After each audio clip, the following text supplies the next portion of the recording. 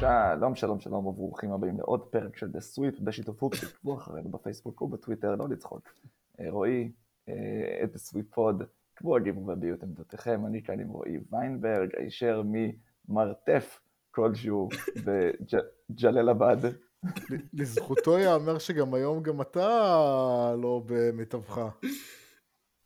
אני לא יודע למה אני בשחור לבן אצלכם, אצלי אני בסדר, אבל המרתף, זה לא רק שחור לבן אצל רועי, זה הגוון הירקרק, זה הפסים שחולשים על גבי כל המסך שלו, וזה כמובן הזקן.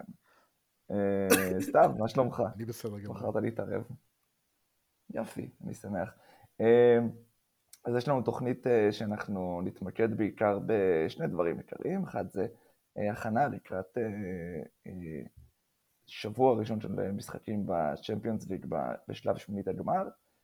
משחקים מרתקים שבאים לנו גם ביום שלישי וגם ביום רביעי.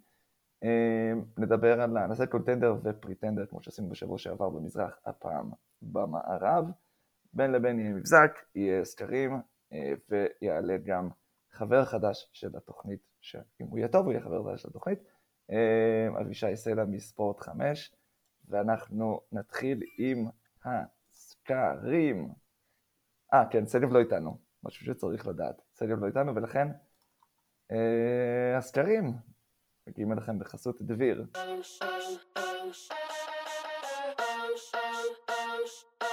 אז האם קנדריק נאן הוא גו-גטר? 58% אומרים שכן. רואי הוא גו-גטר? כן. רואי מאשרר.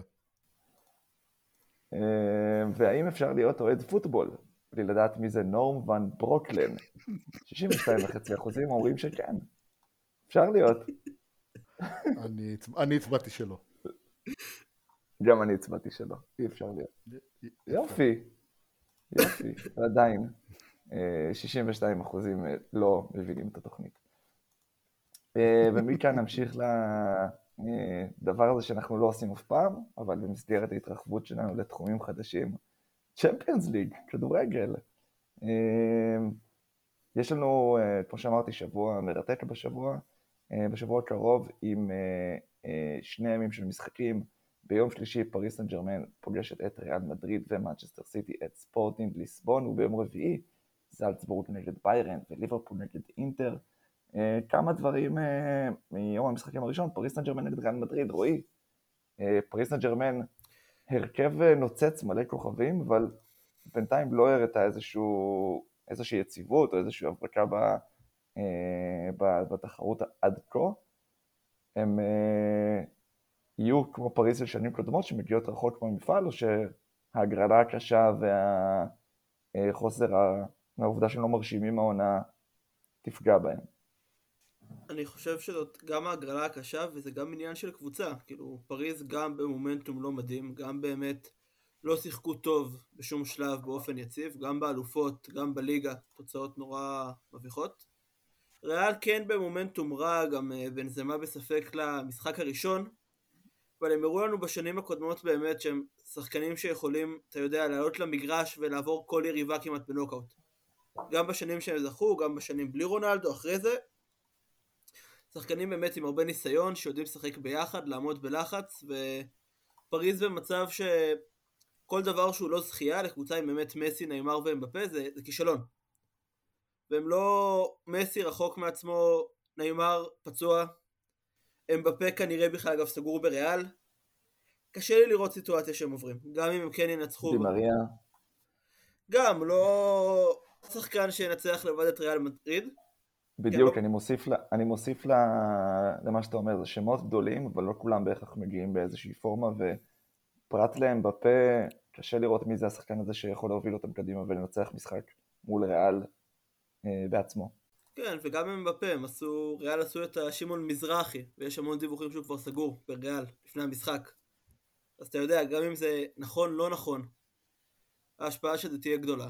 ובסוף זה קבוצות, למרות שנגיד באמת 5 מה-6 שחקנים הכי טובים בערך משחקים בפריז, כאילו כולם חוץ מוויניסיוס כשבנזמה פצוע, קבוצות משחקות ביחד, ופריז, וראיתי אותם יותר מדי העונה, זה אוסף שחקנים, זה לא קבוצה, זה פסלי שעבה של כוכבי כדורגל. ומה דעתך על ריאל בשלבים המוקדמים? פרט להפסד מול שריף שכולם זוכרים אותו, ניצחה את כל שאר המשחקים, אבל גם שם לא ראינו איזשהו, את ריאל המבריקה משנים קודמות. 2-1 על דונייצק, כאילו 1-0 על אינטר, כאילו ניצחונות כאלה שריאל מגיע לה יותר, נכון? כן, אבל זה גם היופי במשחק שלהם. ההפסד מול שריף, אם אני זוכר נכון, היה יחסית בהתחלה של שלב הבתים. היו אפילו מקום אחרון בבית לדעתי, אחרי משחק או שני משחקים. המחזור השני, כן. כן. ואז הם פשוט החליטו טוב, עכשיו אנחנו מנצחים, וניצחו.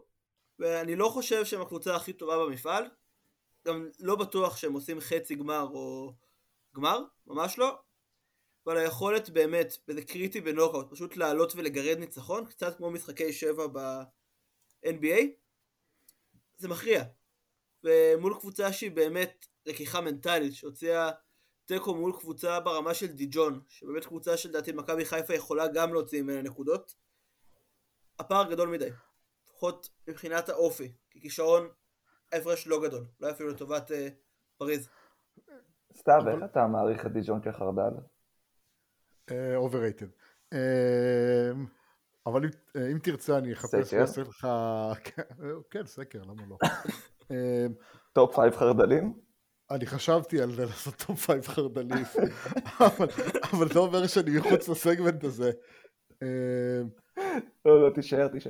אני מבין כאילו את זה שריאלי פיבוריטית, כאילו סוכניות האמרים שמים את הפיבוריטית אפילו במשחק החוץ הזה, אבל עדיין פריז פותחת בבית, אם היא משחקת נכון ומוציאה תוצאה טובה, עכשיו הלחץ עובר לריאל, ואתה יודע, אפשר לא כזה הזוי לחשוב שפריז יכולה לגרד ניצחון, זה לא, כמו שאמרת, הפער הוא לא ברמות, הפער הוא לא בכישרון, הוא בקבוצות, ובמקרה הזה ריאל יכולה ליפול. כן, במיוחד אם בנזמה לא משחק, כי פריז באמת זה הגנה טובה, זה שני שוערי הנוקאוט הכי טובים בעולם, הם מספר 1-2 אצלה. ולפריז סן ז'רמן יש לה שחקנים שיכולים ביום נתון לאחרי המשחק, גם אם הכושר שלהם לא טוב, גם אם מסי לא הכי טוב העונה, בפה זה סיפור מוזר, אבל גם הוא שחקן של משחקים. אני חושב שמוזר לי הפיבוריטיות הכל כך גדולה שמקבלת ריאל למאץ' הזה, אבל שוב, אני מבין את זה, אבל זה נראה לי מסוג המשחקים וסוג הקבוצות שהפער צריך להיות יותר קטן. כן, אני מסכים, יכול להיות פתאום נגיד אפילו שריאל שולטת במשחק, נאבס תופס יום ונגמר 1-0, ואז במדריד כל הלחץ על ריאל. אני כן חושב שבתוך 9 מ-10 מפגשי נוקאוט עם כל הסיפורים מסביב, ריאל מנצחת, אבל באמת היופי פה זה שלפריז יש כל כך הרבה שחקנים שהוכיחו שהם יכולים לגרום להזדמנות האחת לקרות. זה גם המשחק הכי טוב בשמינית. אני שואל את שניכם את השאלה הזאת, ומעניינתי מה התשובה שלכם. מי השחקן שבכל קבוצה, אם הוא מגיע בטופ פורם שלו, אנחנו מעריכים שהקבוצה שלו תביא את התוצאה שהיא רוצה? בין השתיים? יכול גם כל אחת והשחקן שלה. לא, כן, אתה מדבר על שתי הקבוצות האלה. כן, למרות כל מה שרועי אמר על העומס המנטלי, או הקושי המנטלי בלדעת שאם מרחף מעליך איזה שמועת מעבר לקבוצה השנייה, אני חושב שזה עדיין הם בפה בפריז. בריאל, אני מתלבט. רועי, אתה רוצה לקחת את זה בינתיים? כן, ויניסיוס דעתי השחקן אולי הכי טוב של ריאל העונה, במיוחד עם הפציעה של בנזמה. אני לא חושב שזהו, כי באמת זה משחק שיוכרע על כל כך הרבה דברים, ודעתי זה מישהו מהקישור, כאילו 3 שחקנים, מודריץ', קרוס, קסמירו, משלושתם יכול להיות שזה קרוס, כי באמת פתאום הנאה נכונה ולהכריח את פריז להגיב ולא ליזום, יכול להיות מאוד משמעותי, למרות שבצרפת ברוב המשחקים הבאים שהם כן עם הכדור אבל הם תקועים. אז משחק טוב שלו ושליטה במרכז השדה באמת תאפשר לריאל לעשות מה שהיא רוצה. לדעתי הוא האיש הכי חשוב, לא מעריכים אותו מספיק. אני קופץ כאילו רגע לפני הימורים, אני קופץ אני לא יודע אם נדבר על זה בגומלין, אבל מישהו יראה פנדלים יותר טוב? האמת שאני לא יודע מי שני הראשונים מתוך נאבס, קורטואה ודונרומה. אני הולך עם דונרומה, בגלל היורו. עשה באמת הכי הרבה לחץ ועשה עבודה מדהימה. אחרים לא ניצחו פנדלים במשחק כזה גדול, כמו גמר יורו בוומבלי נגד אנגליה. שניצח את הפנדלים לאנגליה, זה היה, לאיטליה זה היה סאוטגייט. סאוטגייט, עם הבחירת שחקנים שלו. אפשר לעבור להימורים סתם? כן. אז ריאל. 2-1. לא, אני אתחיל. אוקיי. 2-1 לריאל? כן. אני אלך עם פריז. 3-2 פריז בראשון, ריאל עולה. אוקיי, וואו. בגומלין. 3-2 פריז בראשון וריאל עולה, זה חלום. כאילו מבחינת המשחקים, זה כאילו מדהים. כן. יאללה, נקסט. נעבור למשחק השני, מנצ'סטר סיטי מול ספורטינג, אני חושב שאפשר לא להתעכב עליו יותר מדי, מנצ'סטר סיטי אחת הקבוצות שבעיניי, אולי לא אחת הקבוצות, אחת מהטופ טונלית שהרשימו אחרי הרבה העונה בליגת האלופות, אבל אם אתה מסתכל על פורמה בכלל באירופה, כרגע מנצ'סטר סיטי לא ספק בטופ, ויש לה הגנה, התקפה מסחררת, 18 שערים בששת המשחקים הראשונים במפעל, אחת הקבוצות שהכי מועמדות ללכת עד הסוף, ספורטינג לא אמורה להוות לה מכשול, נכון? כן, ספורטינג הרשימו מול דורטמונד, הם לא היו אמורים לעלות, אבל זה היה בעיקר כי דורטמונד באמת הגנה רע מאוד. סיטי לדעתי הקבוצה הכי טובה בעולם, גם יכולה לזכות באליפות האנגליה, אולי באלופות. אם פפ לא ינסה פתאום להמציא את המערך מחדש, כמו גמר האלופות בשנה שעברה, הם לא אמורים להתקשות. כבר קרה שהם מעדו, אבל פה באמת הפער כל כך גדול, שזה סיטי תעלה אפילו אם יכולה לעשות רוטציה ולעלות, כי הרכב השני שלה יותר טוב מהראשון של ספורטינג. פאנ פקט, אם גוארדיולה בשנה שעברה הגיע לחצי גמר ליגת האלופות השמיני שלו בקריירה, וזה משווה את ז'וזה מוריניו בטופ, משווה את השיא של ז'וזה מוריניו, השנה הוא כנראה ישבור אותו. כאילו, אני לא רואה עולם שלו. תלוי מי הוא יקבל ברבע, אבל כן. כן, אבל ביירן פתאום, או ליברפול. בדיוק, אלה שני המוקשים היחידים, אבל כמישהו שמאמר על סיטי עד הסוף, אז אני לא אאמר עליהם לא להגיע לחצי. רוצים שחקן משמעותי בכל קבוצה? אני אשמח תצטרכו לעזור לי עם ספורטינג, אבל בדיוק.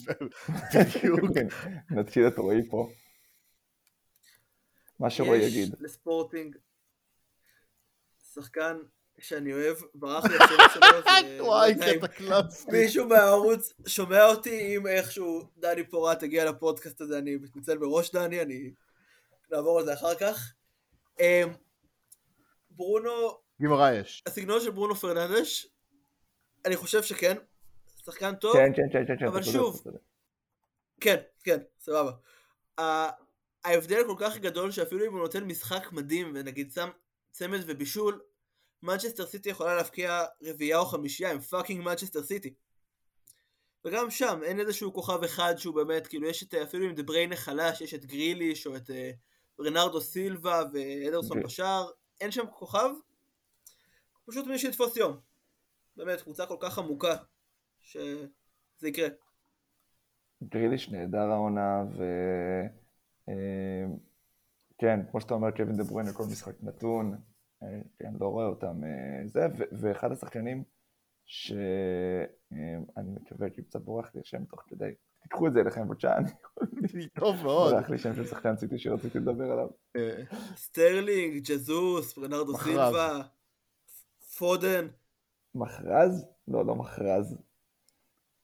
מחרז, תיקחו את זה. אגב. טוב, יפה מאוד. שאני מתקן אנשים על שמות. יפה מאוד. פשוט נפלתי תוך כדי. זה ילווה אותי עכשיו עד שאני אפתור את זה. רודרי, הקשר. אחלה שחקן, כן. נהדר, בפורמה מצוינת, אני רואה הרבה ליגה אנגלית, והוא מדהים, היה מדהים בתחילת החודש, במשחק מול ארסנל, וגם כבש נגדה, ומאז הוא באמת, הוא נתן חודש ינואר נהדר, אז אני מאוד מאמין בו. זה מה שרציתי להגיד עליו. נעבור למשחק הבא? יאללה. בהנחה שכולנו מהמרים סיטי? כן. כן. יום רביעי נפתח בסלצבורג נגד ביירן, דו-קרב בווארי. יותר קצר מהסגמנט על סיטי בעיניי.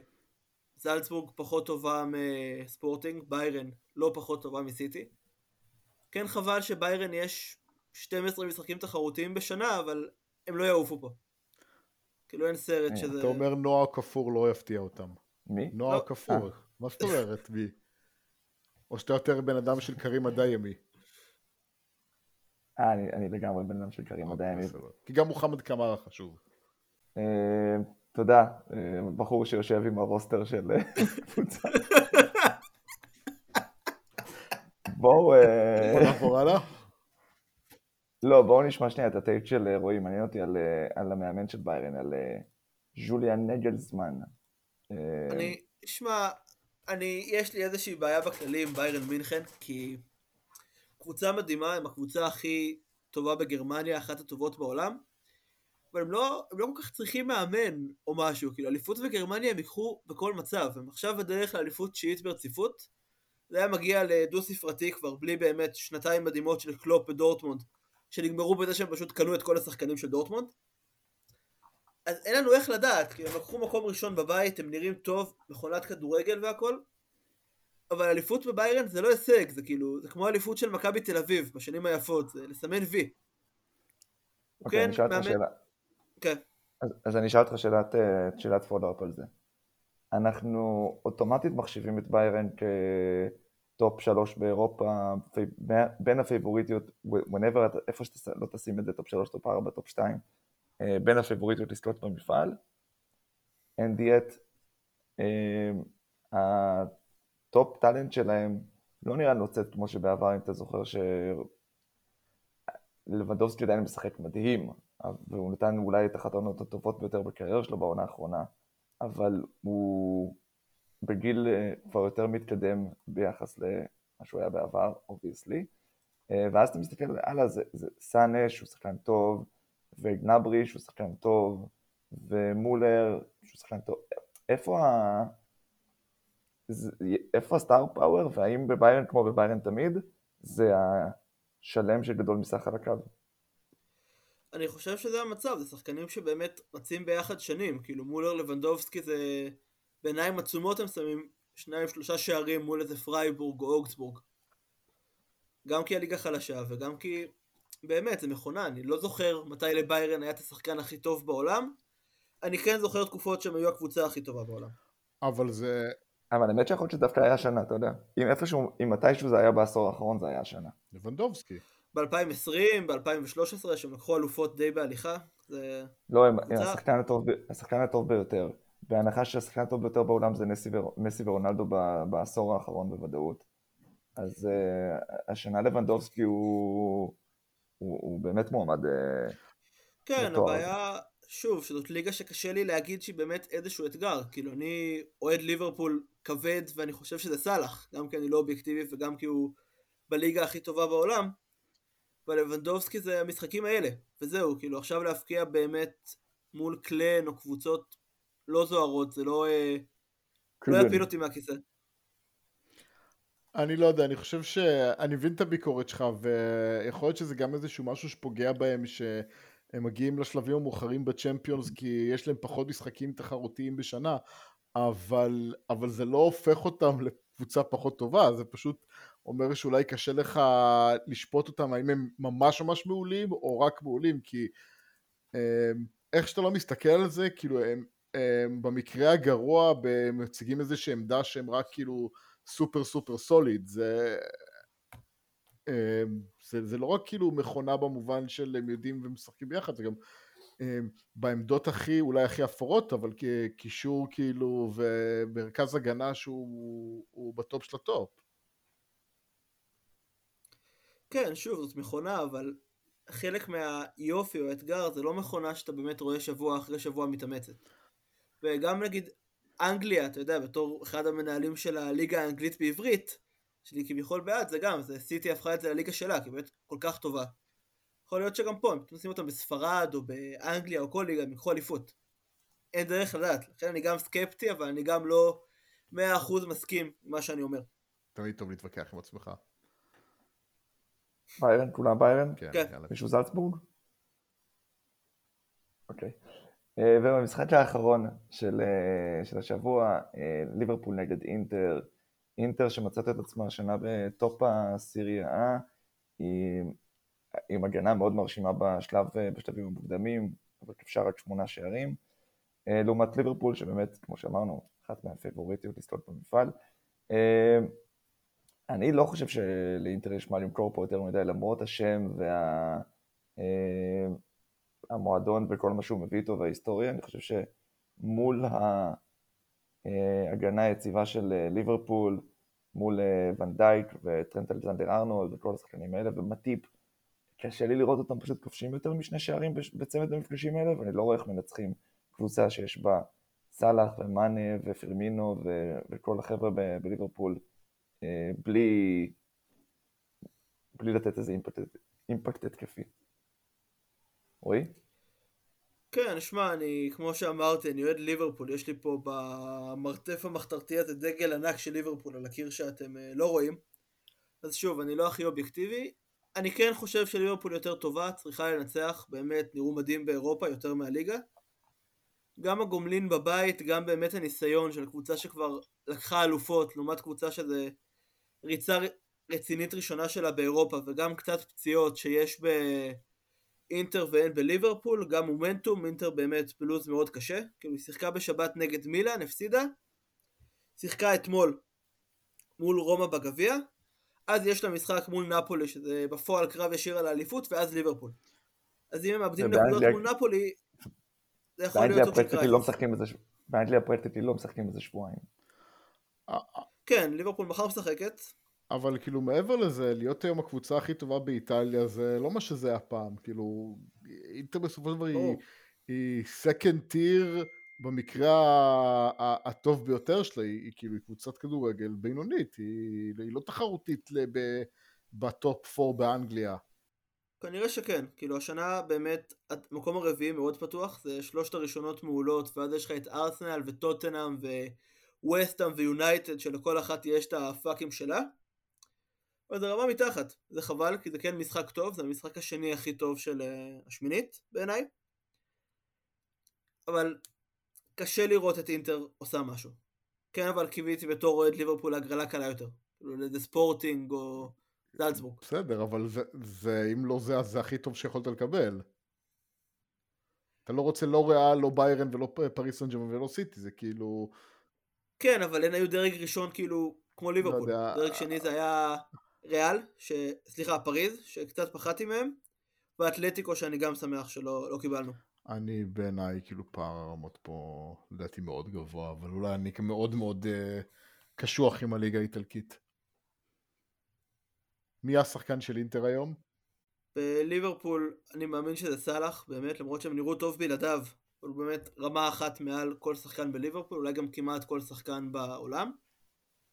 אינטר זה תלוי, יכול להיות שזה באמת יהיה הקישור עם ברלה פתאום, דופק איזה משחק ומצליחים לבלום את ליברפול, למרות שגם יש להם מספיק מהירות אם הם לא מכתיבים את הקצב, אולי לאוטרו, באמת, אין הרבה שחקנים באינטר שעושים הרכב בליברפול. בדיוק, הנקודה שלי. כן. ברוזוביץ'. אמרת ברוזוביץ'? לא, אבל הוא גם מאוד חשוב, במרכז השדה. פחות טוב אבל מפביניו או אנדרסון, כשהם בריאים.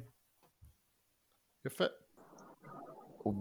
הוא בתזמון מושלם, מצטרף אלינו אבישי סלע. אבישי, אתה איתנו? שלום, שלום. טוב, אבישי, אנחנו עדיין לא... אני יודע שאני רוצה אותך באיזשהו קשר לדבר הזה שאנחנו עושים פה, אני עדיין לא פיצחתי בדיוק מה הקשר הזה, ובאיזה קפסיטי אתה הולך לעשות את זה. אני בשידורי ניסיון. בהרצה. יופי, אפרופו שידורי ניסיון והרצה, אני אפרגן שנייה למשהו, ואז אני ככה ננסה לעשות את הסגווי לזה. יש לך איזה שרשור בטוויטר מפלצתי, שבו אתה פשוט נותן פאנ פקטס על כל מיני דברים שאנשים לא יודעים, ואתה במוח שמאוד כנראה אוהב איך נקרא לזה? את ה... זוטות. שטויות חסר. איזוטריות. זאת המילה שחיפשתי. ודרך זה הגענו פשוט תעשה לנו קצת טופ 10 מדי פעם של דברים איזוטריים, ואנחנו... מה הטופ 10 שלנו היום? אז הטופ 10 שלנו היום הוא 10 הפלופים הטלוויזיוניים הגדולים שהיו בתולדות הטלוויזיה הישראלית. 10 הדברים האיומים ביותר ששודרו. אני רוצה רגע לתת קודם כל לפני זה את הערכה שלי, מה זה בעצם פלופ טלוויזיוני. אני טוען שזה בעצם תוכנית שהיו סביב הציפיות, הושקע בכסף, ובסופו של דבר היא לא יצאה לפועל, או לפחות לא הגשימה את עצמה כמו שצריך. אז אני פשוט לא מצליח להגיע כאן לעשירייה, אז אם אתה יכול, אם יש לך את זה מול העיניים, יש לך את זה מול העיניים? מקרה? כן, יכול לעשות. אז תגיד לי את הסדר, ואני אכניס עליו כמה מילים. אין בעיה, רגע, היה לך אבל גם שינוי, נכון? מה אנחנו החלפנו? כן, החלפת סטיב. בסדר. במקום העשירי, שולחן ארוך עם דורון נשר. כן, אז היום כבר לא כל כך זוכרים, דורון נשר זה שם שעלה לכותרות רק לאחרונה, בגלל הסיפור הטרגי, הלא נעים, שקרה לו שהוא מת וחזר, יש כתבה נהדרת בעובדה שעשו עליו לא מזמן על תהליך השיקום שלו, אבל באמת, ודורון נשר באיזשהו שלב קיבל תוכנית ביום שישי בערב, הוא היה סוג של קומיקאי מאוד מאוד מצליח, הייתה לו תוכנית רדיו מוצלחת, סיפורי לילה, ובעצם החליטו לתת לו את התוכנית המרכזית של יום שישי בערב בערוץ אחד, תוכנית שנקרא שולחן ארוך. עכשיו זה פורמט שטענו שהוא הקדים את זמנו, תוכנית שהייתה עם הרבה מאוד אורחים, והייתה סוג של דן שילון קצת לפני דן שילון, זה לא עבד, והתוכנית הזאת ירדה מהר מאוד, אחרי איזה 5 תוכניות, ודורון נשר המשיך להיות כוכב אחר כך, אבל התוכנית הזאת לא הצליחה. כלומר, הרבה תוכניות אגב שהגיעו שהיו במשבצת הזאת של יום שישי בערב, כן, אז זה דוגמה, זה המקום העשירי שלנו, המקום התשיעי. אבישי, שנייה, אתה בטוח לגבי מה שאתה אומר, דורון נשר המשיך להיות כוכב? כן, אני אסביר, כי דורון נשר המשיך לעשות דברים אחרים. הייתה תקופה שהוא עשה שוב, חזר לרדיו, עשה דברים אחרים, עשה גם קצת הופעות על הבמה. הייתה שקיעה טבעית לקראת שנות ה-2000, אני חושב שגם קצת ההומור שלו פחות עבד, אבל דורון נשר תמיד המשיך להיות איש מאוד מאוד מוכשר ומאוד טוב. התוכנית הזאת פחות הצליחה. כן. כן. מה המקום התשיעי? כן, אביב או אייל? כיוון שזה היה פורמט שקשת השקיע בו לא מעט. אם אתם זוכרים, זאת הייתה תקופה שבה אחרי שקשת באיזשהו מקום איבדה את האח הגדול לטובת רשת, וחיפשו שם את הפורמט הגדול הבא, ואז החליטו בעצם לעשות תוכנית ריאליטי, שמבוססת על מערכת היחסים בין אביב גפן לאייל גולן, שניים שהיו ביריבות מאוד מאוד גדולה. אם תרצו, יש לי את התיאוריה שלי שמדובר באייל ברקוביץ' נגד אלי אוחנה של עולם המוזיקה. אלי אוחנה, אייל גולן כנציג המזרחים, אוהדי בית"ר, ואביב גפן כאשכנזים, השמאלנים וכו'. שניהם עם אופי מאוד מאוד, או עם אגו מאוד מאוד גדול, ובאיזשהו שלב קשת החליטו לעשות את הדבר הזה של לאחד אותם לתוכנית אחת.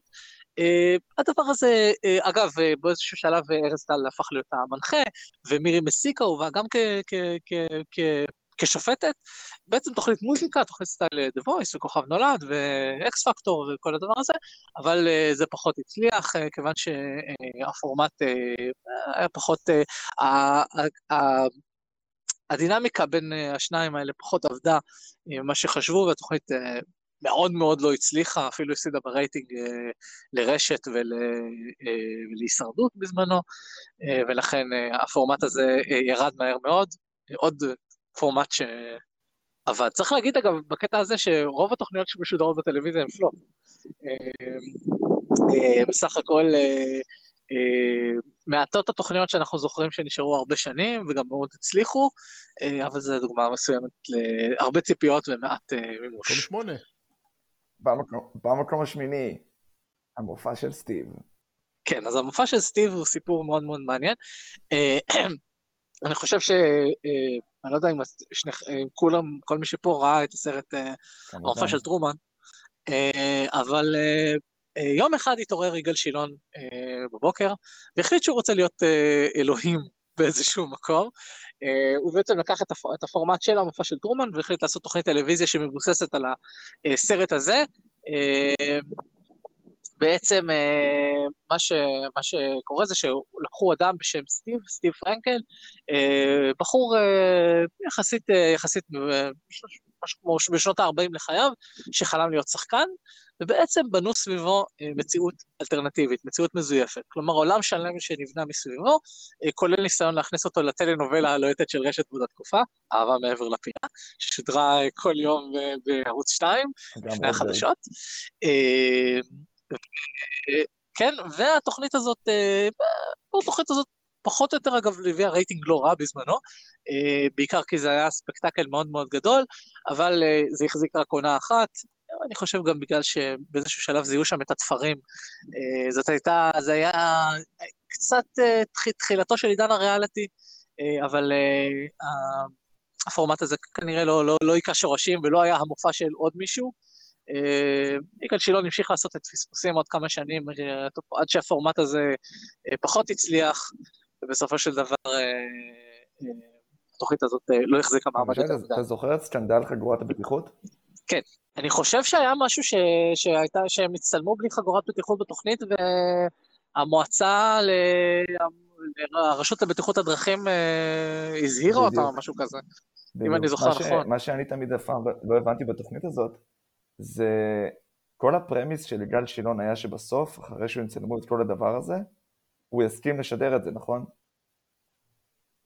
יש אולם שבו הם עושים את כל זה, ובסוף הוא לא מסכים לשדר את זה, והלכה עונה? זהו, זאת השאלה, זה מזכיר קצת את לא יודע אם אתה זוכר את הקטע המפורסם, שבו דודו טופז פונה לפצועה מפיגוע, ואומר לה, ומבקש את רשותה להגיש תוכנית בידור. לא, אני לא זוכר את זה. וואו, אני לא זוכר את זה. אולי הדחקתי את זה.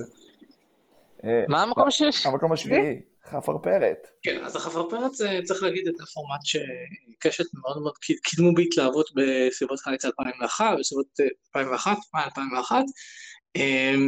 זאת הייתה תקופה שאם לא יודע אם אתם זוכרים, אבל היה איזה קמפיין קידום מאוד מאוד גדול, מי החפרפרת, ושתים בכל הארץ. אני חושב שרואי הוא חפרפרת. איתי אנגל אחד התוכנית. יש מצב. זה פרט שפחות זוכרים. רציתי להגיד את זה.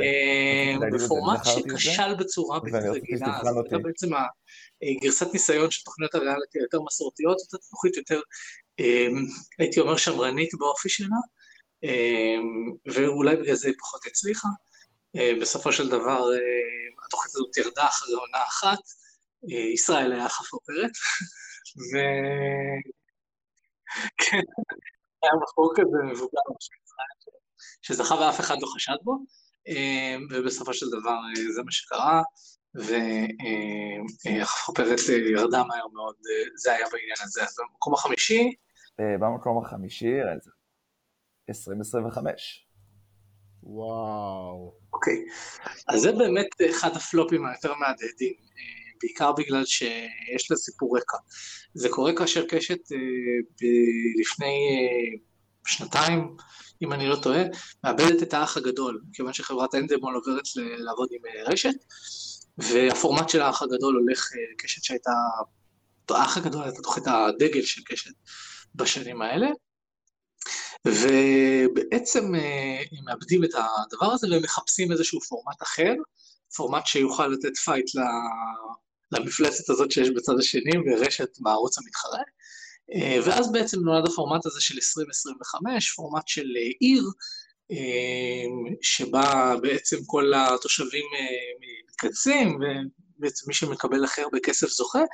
אגב, לא רק שהפורמט הזה מאוד מאוד לא הצליח, הוא גם בסופו של דבר גם חטפו תביעה מהדבר הזה, על ידי נאור ציון, שטען שהפורמט היה פורמט שהוא הגה. הפורמט לדעתי עדיין, הנושא הזה עדיין נבדק בבתי משפט, בסופו של דבר התוכנית הזאת לא המשיכה, רצתה לעבור לעשות דברים אחרים, ואנחנו עוברים למקום הרביעי. לפני שאתה עובר למקום הרביעי. כן, סתיו עבד ברשת. אני עבדתי ברשת בתקופה המקבילה שהם הוציאו את 2025, ולאורך שנה, אפילו יותר מלפני שהתוכנית הזאת עלתה, קשת עשו מהלכים אגרסיביים בתחום המסחר כדי למכור את התוכנית הזאת, כי העלויות שלה היו מטורפות. הם בייסיקלי בנו עיר בשטח עצום ליד יבנה, והם עם כל הכוח שיש להם קשרו מפרסמים לעסקאות מטורפות, ואנחנו היינו כל כך רשת היו כל כך בהיסטריה בזמן ההשקה, שרוקנו את הלוח שידורים ביום ההשקה, לא קיבלו הזמנות פרסום בגלל שכולם רצו לרכב על הדבר הזה שהולך ל-2025, ואחרי חצי שעה בתוך הפרק הראשון, כאילו כל התעשייה הבינה שזה פלופ. אגב, לקשת יש היסטוריה של צעדים אגרסיביים מאוד כדי לממש תחרות שלהם. וואו. לא יודע אם אתם זוכרים, אבל כשדולדות עלה בערוץ 10, אבי ניר שידר מולו פרק עם הלוטה של האח הגדול, בלי פרסומות, במשך 2 שעתיים, וריסק אותו ל-7.6% רייטינג, אז כן, זה מה שהיה. מקום הרביעי? כן, מה המקום הרביעי? הפוליגרף. אוקיי, אז הפוליגרף זה סיפור מאוד מאוד מעניין, מכיוון שהפוליגרף תוכנית כנראה הסליזית ביותר ששודרה בטלוויזיה, דווקא גדי סוכני, כשהיה מגיש מהדורה מרכזית, ניגש להגיש את הדבר הזה ברשת. תוכנית איומה, תוכנית שבה היו צריכים לשאול את המתמודדים שאלות אישיות מאוד על חיי המין שלהם, על האם הם בוגדים וכולי. ירד אחרי כמה תוכניות, לדעתי עוד הוכחה שיש גבול גם לדברים שאתה יכול לשדר בטלוויזיה הישראלית, למרות שטוענים הרבה שנים על הרמה הנמוכה, כשהרמה נמוכה מדי זה בדרך כלל לא עובד, אז זה המקרה של הפוליגרף. זה פחות או יותר מה שיש לי להגיד על זה. במקום השלישי. כן. אני חיכיתי לזה, כשאתה אומר פלופ טלוויזיוני, זה אחד הדברים הכי מעדידים והראשונים שעולים לך לראש. שישי שואו. כן, התוכנית של צביקה הדר. אנחנו חוזרים לשנת 1995, זאת התקופה שבעצם צביקה הדר עוזב את הקומדי סטור אחרי 2 מאוד מאוד מוצלחות שהתוכנית הזאת משודרת בתלעד, ואז בעצם תלעד מחליטים לשדרג את הדבר הזה, הם מקבלים את יום שישי, והם מחליטים לתת לצביקה הדר את התוכנית הזאת. צביקה הדר צריך להגיד, חסר ניסיון בתחום הזה, הוא היה קומיקאי, הוא עשה את ג'וז'ו, שהיה מאוד מאוד מצליחה, אבל הוא לא היה בתור עצמו. התוכנית הזאת יורדת אחרי 5 תוכניות בלבד. הפורמט הזה קשה לחלוטין, זה היה תוכנית שצולמה בתיאטרון ירושלים, דברים שמאוד לא עבדו, למרות שהיו הרבה מאוד דברים שלכאורה היו יכולים לעבוד היום, כן, אהוד אולמרט הוזמן לתוכנית הראשונה, אלי אוחנה היה שם, צביקה, יהודית רביץ התארחה, היו שם כמה אורחים, אבל כן, הקהל ציפה לראות את ג'וז'ו, וקיבל את צביקה הדר חסר הניסיון והנרגש בתוכנית שלא עבדה. צביקה הדר אחר כך הפך להיות מגיש לא רע בכלל בזכות עצמו, אחרי שהוא כבר השתפשף, הגיע לא נפסיק לשיר, אחרי הכוכב נולד כמובן, שמש הצליחה במקביל, וצביקה הדר עשה את דרכו, אבל זאת הייתה הפעם הראשונה שלו, בתוכנית שמאוד מאוד לא הצליחה. אנחנו עוברים למקום השני. משפחת קמיצ'לי. וואו. נפתח את זה בבדיחה. פעם אחת בתוכנית של משחק מכור, שאלו את גורי מי נפלה ברשת, הוא אמר משפחת קמיצ'לי. משפחת קמיצ'לי הייתה תוכנית, מבוססת על תוכנית בריטית, הפורמט בריטי בשם משפחת קומר, משפחה הודית, שבאה לבריטניה, ומארחת אורחים שונים בתוכנית האירוח הזאת. קשה לחלוטין, זה ניסו להפוך את זה למשפחה מזרחית. ישראל קטורזה היה שם, אם אני לא טועה, וגם ירדן בר כוכבא, אם אני לא טועה, הייתה בדבר הזה. משהו מוזר לחלוטין, עד מהר מאוד, כי כנראה שהדבר הזה לא כל כך התקבל בתקופה ההיא, ומשפחת קמיצ'לי הלכה בדרך כל בשר, אבל גם זה לא היה מספיק כמו המקום הראשון, והוא המקום הראשון, וזה הסיפור האחרון שאני אעשה כאן. וזה הסיפור של The Show, תוכנית שאף אחד לא זוכר, כי בעיקר כי שודרה אחת, וזאת הייתה תוכנית ריאליטי, ששודרה בערוץ 10, בימים ההזויים שלו, שכללה בין היתר את הפורמט החדשני הבא. לוקחים חבורה של סלבריטאים, בדרך כלל סלבריטאים לא מאוד גדולים, ולוקחים אותם ונותנים להם הזדמנות לנסות לשיר. זה היה פריק שואו, ולעשות בעצם נאמברים של במה. והדבר ההזוי ביותר הוא שהשתתפו שם חבורה של, זה היה פריק שואו מוחלט, גילי מוסינזון השתתף בתוכנית הזאת, אהוד ג'טור, שעבר,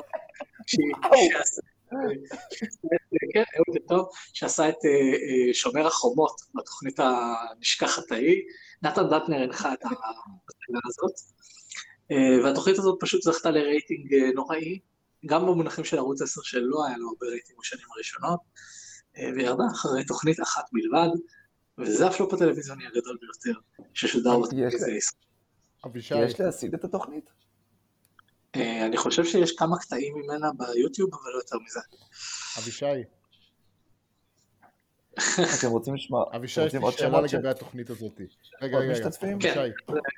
אני אומר לכם שלא פשוט. חפשתי עכשיו ביוטיוב ולא מצאתי. אוקיי, שאלה קטנה. אם התוכנית הזאת עולה היום, אישוס? יכול להיות שכן. טוב חברים, אני צריך... תשובה טובה. אבישי, תודה רבה לך. תודה רבה לך.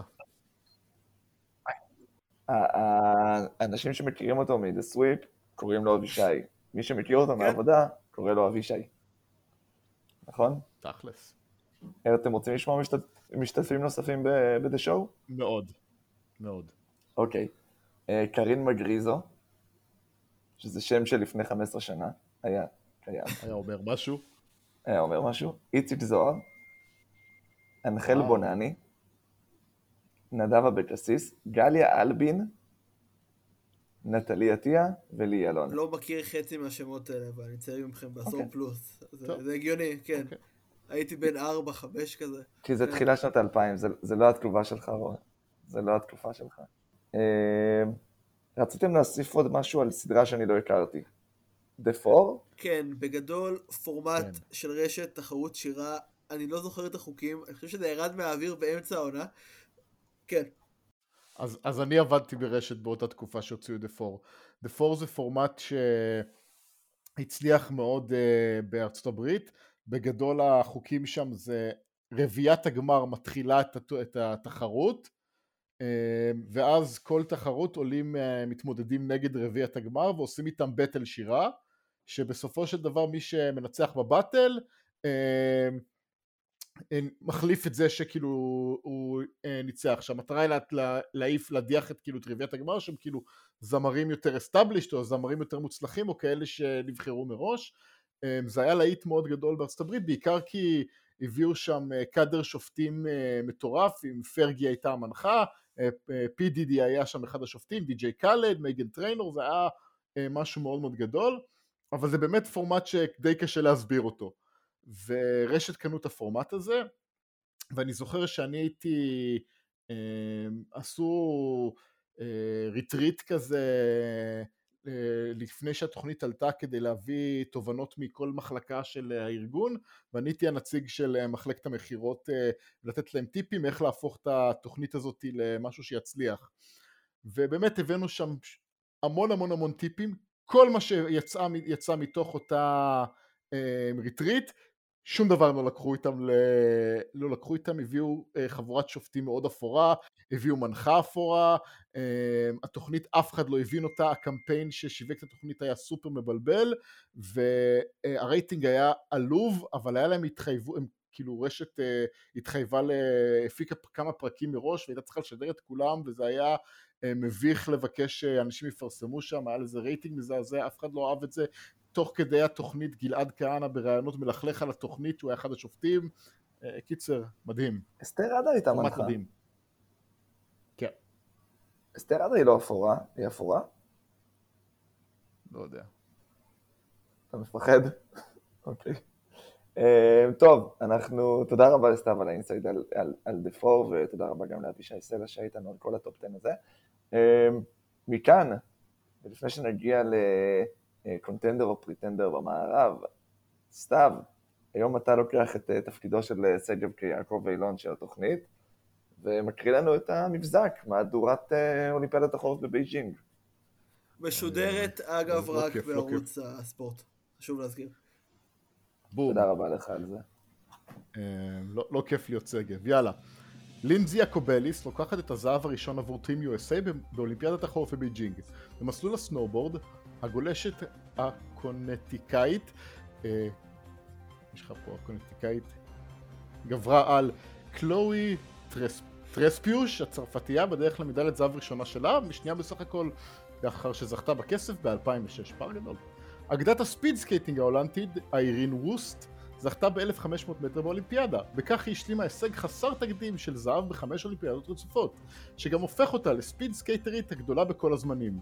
לאחר שקבעה שיא אולימפי בגיל 36, חיכתה וורסט בזמן שמיהו טקאגי היפנית, שהשיגה את התוצאה הטובה ביותר לאורך השנה, התחרתה במקצוע שלה. זמנה של טקאגי היה איטי יותר ב-0.44 מאיות השנייה, והספיק רק למדליית הכסף.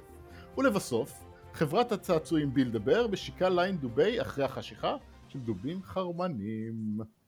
אני רוצה להתעכב שנייה על המשפט האחרון, כי... לא, שנייה, שאני רוצה את התהילה, לקבל את התהילה. אני רוצה. איפה מחיאות הכפיים שלי? לא, אתה לא מקבל מחיאות הכפיים, אתה אמרת הולנדית, אתה אמרת קלואי טרספיוש, שברור שלא מבטאים את ה-S בטרפיו. כן, אבל המקצועיות פה גרמה לאנשים לחשוב שאני יודע מה אני אומר, כאילו לא היה פה זה, אני קראתי את זה, כאילו כל דבר שאני אומר הוא נכון, גם אם טעיתי המון. זה לא היה חלק, אבל בסדר. כן, רועי. כן, בכל מקרה, אני יכול לחפש בעצמי איך דובים חרמנים נראים, ואני גם אעשה את זה בשנייה שנסיים להקליט, אבל עכשיו בזה שאתם יודעים, אנחנו פודקאסט, אני רוצה מה? כאילו, באמת, פשוט, מה? איך זה עובד? דובים כאילו ש... אז אני חושב שאנחנו לא נמתין עם זה לסוף התוכנית, אני חושב שאנחנו נתחיל להרים פה את הסגמנט הבא, בזמן שאתה מבלה את השתי דקות הבאות בלחפש את ה-line after dark של בילדבר, ולנסות לתאר לנו את זה בזמן שאנחנו מנסים להגיד מי קונטנדרית או פריטנדרית. אתה מסוגל לעשות את זה? כן, כן. יופי. ואנחנו בסגווי הנפלא הזה עוברים לקונטנדר או פריטנדר. עשינו שבוע שעבר את המזרח, והשבוע אנחנו נעשה את המערב. אנחנו נתחיל מהקבוצה הראשונה בסטנדינג כרגע, נחליט האם היא קונטנדרית או פריטנדרית, ונראית ככה בסטנדינג עד שכבר לא יהיו לנו קבוצות שאנחנו באמת מאמינים ששייכות לכאן. והקבוצה הראשונה היא הפיניקס סאנס במאזן של 44 ניצחונות ו10 הפסדים. נראים מדהים. סתיו, קונטנדרית או פריטנדרית? קונטנדר ברור. אני רוצה להגיד אני חושב שהיא לא מקבלת את לא יודע, קרדיט הראוי לכמה טובה היא וכמה היא אמורה להיות קונטנדרית ודאית, לקחת עד הסוף ואפילו ביתרון על כולם. העונה של פיניקס היא מטורפת, לא משנה מי נכנס שם, הוא עושה עבודה טובה. קריס פול עם עוד עונה לפנתיאון, אם יש קבוצה שקשה לי למצוא את החורים בה, אז זאת הקבוצה הזאת. האם יש משהו אני יודע מה התשובה שלי, אבל אני אנסה למצוא את התשובה שלך, שרואי נראה מאושר מהחיפושי בילדבר שלו. זה חיוך. פשוט פשוט נראה שהדפדפה נפתח על איזושהי תמונה, כי החיוך פתאום עלה בהפתעה. אני אנסה להמשיך סימלסלי בשאלה שלי אליך.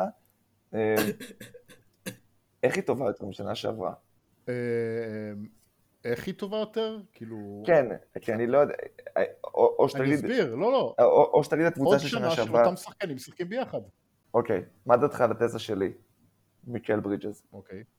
תזה לגיטימית לגמרי, כאילו הוא משחק הרבה יותר טוב משנה שעברה, אבל אני יותר, אם אתה שואל אותי מה בעיניי הדבר המרכזי, זה עוד עונה של קריס פול ודווין בוקר ביחד. הם עובדים יותר טוב ביחד, הם מכירים אחד את השני יותר טוב, ובכלל הסגל לא עבר שום תהפוכה, קיבל עוד כמה חיזוקים בשוליים, ואנחנו יודעים שקונטיניויטי זה דבר שמאוד קובע ומאוד חשוב ב-NBA, ובעיניי זה היתרון המרכזי שלהם, וזה גם מה שעושה להם את הקפיצת מדרגה. אני מקבל שכאילו שיפור נקודתי של מיקל ברידג'ס לעומת עונה שעברה הוא ללא ספק תורם, אבל אני מבחינתי זה ביחד. כן, אני חושב שמעבר לזה, ואני יודע שאתם מתאים לי... לא, רואי, שנייה. מחויבות, ואז פיניקס. יש פה סדר עדיפויות בתוכנית. תאר לנו את הביל דבר. אוקיי, בתור התחלה באתר שלהם, ברגע שאתה עובר עם העכבר על הדובים, אתה רואה אותם כאילו בלי בגדים, לכן גם החיוך הממש גדול. עכשיו, חשוב להסביר, אנחנו לא סוטים בדסוויפ, אין שום אברי מין אנושיים או משהו דומה לזה בדובים עצמם. סתם כזה לבבות ועמוקי יין, משפטים כזה כמו, לא יודע, I love you, ואני חושב שגם ראיתי take me to bed, כן, I want to take you out. לא בדיוק 40 פלוס. זה משחקי מילים כאלה של דובונים, you take me to bed, I love you, זה כאילו הקלאסי טדי ברס. כן, שזה כאילו... אבל עם קריצה. כן, האמת שזה חמוד, הייתי בטוח שזה משהו יותר כאילו סוטה. הייתי בטוח שאני הולך להזדעזע פה בשידור לא חי, אבל בשידור. כאילו, יש פה גימיק מדהים, אבל בגדול, סלח לי, כן, זה קליק בייט די גדול. ואני כאילו, אתם יודעים, אני בא מהתחום של קליק בייטס. וזה... כאילו, אני לא יודע למה אני צריך לשלם $92 על Red Velvet Sparkle Build-A-Bear Collectible Featuring סברובסקי קריסטלס. אמרת פה את כל הדברים שמקפיצים את המחיר. זה קולקטיבל, זה סברובסקי, בסדר, אבל כאילו מה זה נותן לי בחיים? כאילו, מה הסקסיות לזה? אין פה משהו סקסי, שמע, זה דובים בסופו של דבר. כאילו, אם היה בהם משהו סקסי, זה היה טיפה מטריד. אוקיי, אני רוצה להסביר. אני לא יודע, אני חושב שהחולצה הבאה שנדפיס של דסוויפ שיהיה לה ציטוט זה יהיה אין בזה דבר סקסי, זה דובים בסופו של דבר. רועי ויינברג. אני הייתי הולך עם זה. גם אני. כן, יש לי כמה דברים להגיד על פיניקס שישמעו בוודאות פחות מעניינים מכל מה שנאמר בשלוש דקות האחרונות, אבל ננסה. קודם כל, כן יש שם שיפור, אני חושב שבעיקר זה מגיע מהכיוון של דויד בוקר. בפרק הקודם שהתארחתי בו אמרתי כמה אני מעריך אותו, הוא באמת נורא השתפר השנה, גם קליעה מ3 שלא באמת הייתה לו בשום שלב, השנה הוא קולע באחוז הכי טוב בקריירה, אני חושב שאזור ה-5-8% יותר טוב מהשנים הקודמות. גם בהגנה רואים את זה ממש במשחקים שהוא משקיע הרבה יותר, הוא הרבה יותר מחויב משנה שעברה. מעבר לזה באמת יש להם הרבה יותר סנטרים, יש את ג'אבל מגי ואת ביומבו וג'יילן סמית, נראה טוב בדקות שהוא שיחק. יש להם באמת, אם שנה שעברה לא היו להם את השחקנים לזרוק על יאניס בשביל להעיף אותו בפלייאוף, משהו אולי גם עלה להם באליפות, השנה יש להם.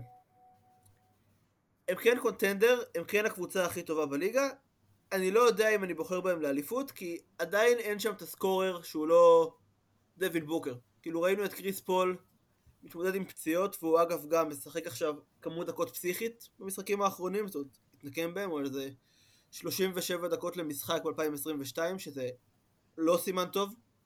לא לאף שחקן בין 36, ולא לאף שחקן עם הרקורד של קריס פול. ואם שנה שעברה כאילו ג'רו הולידיי באמת סגר אותו והם ממש נתקעו, גם השנה, עם כל הכבוד לאייטון או לברידג'ס או כל אחד אחר, אין שם עוד שחקן שאני יכול לסמוך עליו שייתן לי 20 נקודות בכל ערב חוץ מבוקר, ואולי פול.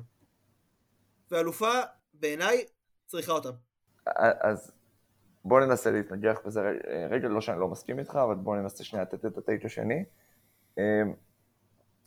זה לא, המשחק לא הימור של אלופה, כי עונה מסוימת וכל התהפוכות ודברים שקורים ומזל וזה, כל טעות יכולה להתקבל.